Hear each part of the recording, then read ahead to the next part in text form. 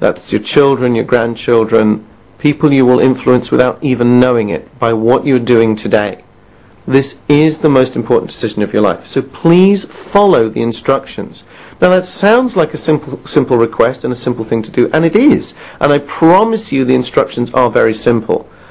But I'm emphasizing it because I know from experience, and I've been teaching people to stop smoking since 1996, and I've seen well over 3,000 smokers by now.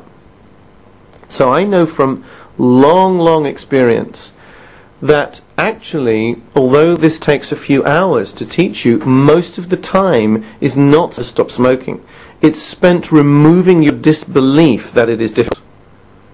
So the second instruction I'm giving you, instruction 1 is follow the instructions. Instruction 2 is open your mind. Open your mind to the possibility that there might just be an easy way to stop smoking. Just the possibility. Because I know that you will have dozens, if not hundreds of references that tell you that it's incredibly difficult. Probably and possibly you've tried on your own using willpower alone or using various other methods and gimmicks that are around. And clearly they've not worked or you wouldn't be here today with me. And you will have heard and read about and seen on TV and so on lots and lots of stories of people who failed to kick the weed, and indeed you'll know many stories about people who died directly of smoking related diseases.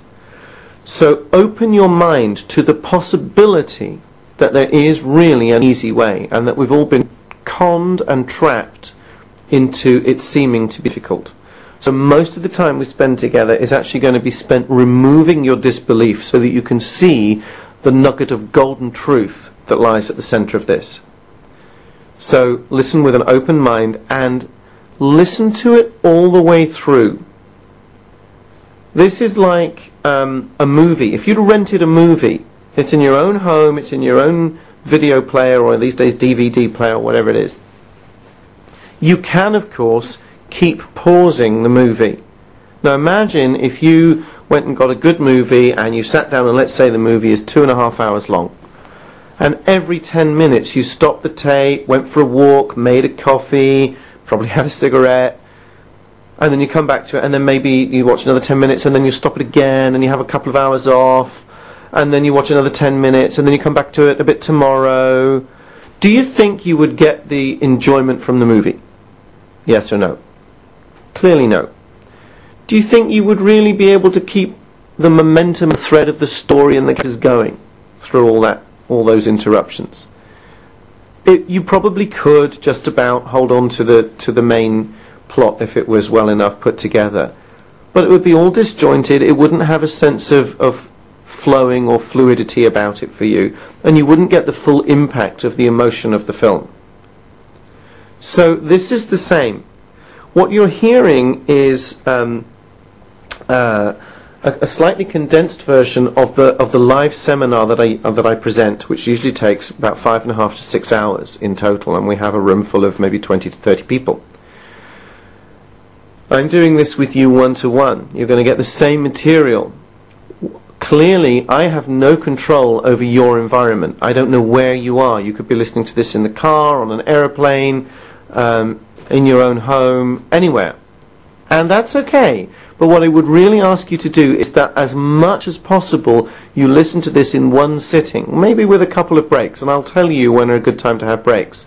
But if right now that's not going to be possible for you, if it's late, you've got children running around, you're doing this in the background, you're in heavy traffic and having to really concentrate, or whatever, then I would actually suggest that you stop the tape, or whatever medium you're listening to this on, and come back to it tomorrow.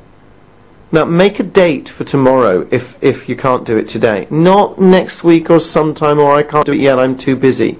The most important decision of your life. So if you really can't spare a few hours today, with one, you can have a couple of breaks, like a couple of 20-minute breaks. But really, by the time you go to bed tonight, you'll be a happy non-smoker, and I want you to be that.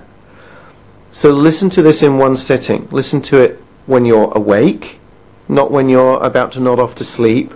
listen to it sober. Okay, this is not good if you've just drunk a bottle and a half of wine or whiskey or beer.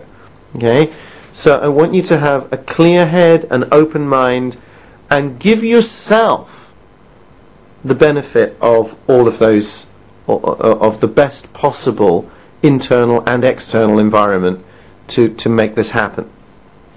Okay, give it the maximum chance. Okay, so that's that instruction.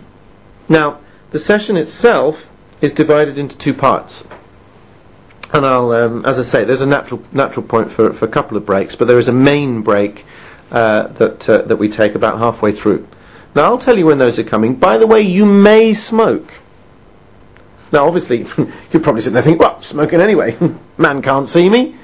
Look, it's okay. You may smoke, because by the time we're finished, you just won't want to anyway. Okay? So, it's okay for you to smoke until there comes a logical point when I will actually tell you it's time for your very last smoke. And you don't have to smoke, by the way. I said you may smoke. Okay? That's not something I'm making you do, but I don't want you to feel that because you've switched this recording on, you may not smoke ever again. Because right now that will cause too much anxiety and fear in you. So if you want to smoke while you're listening to me, that's cool, that's fine, go ahead.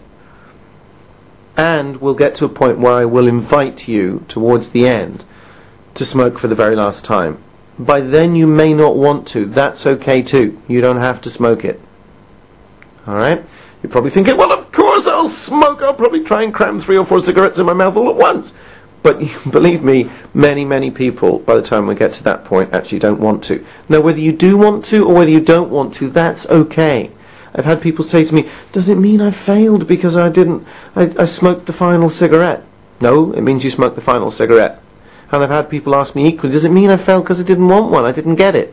No, it means you didn't want the final cigarette. So just go with whatever feels right for you at the time.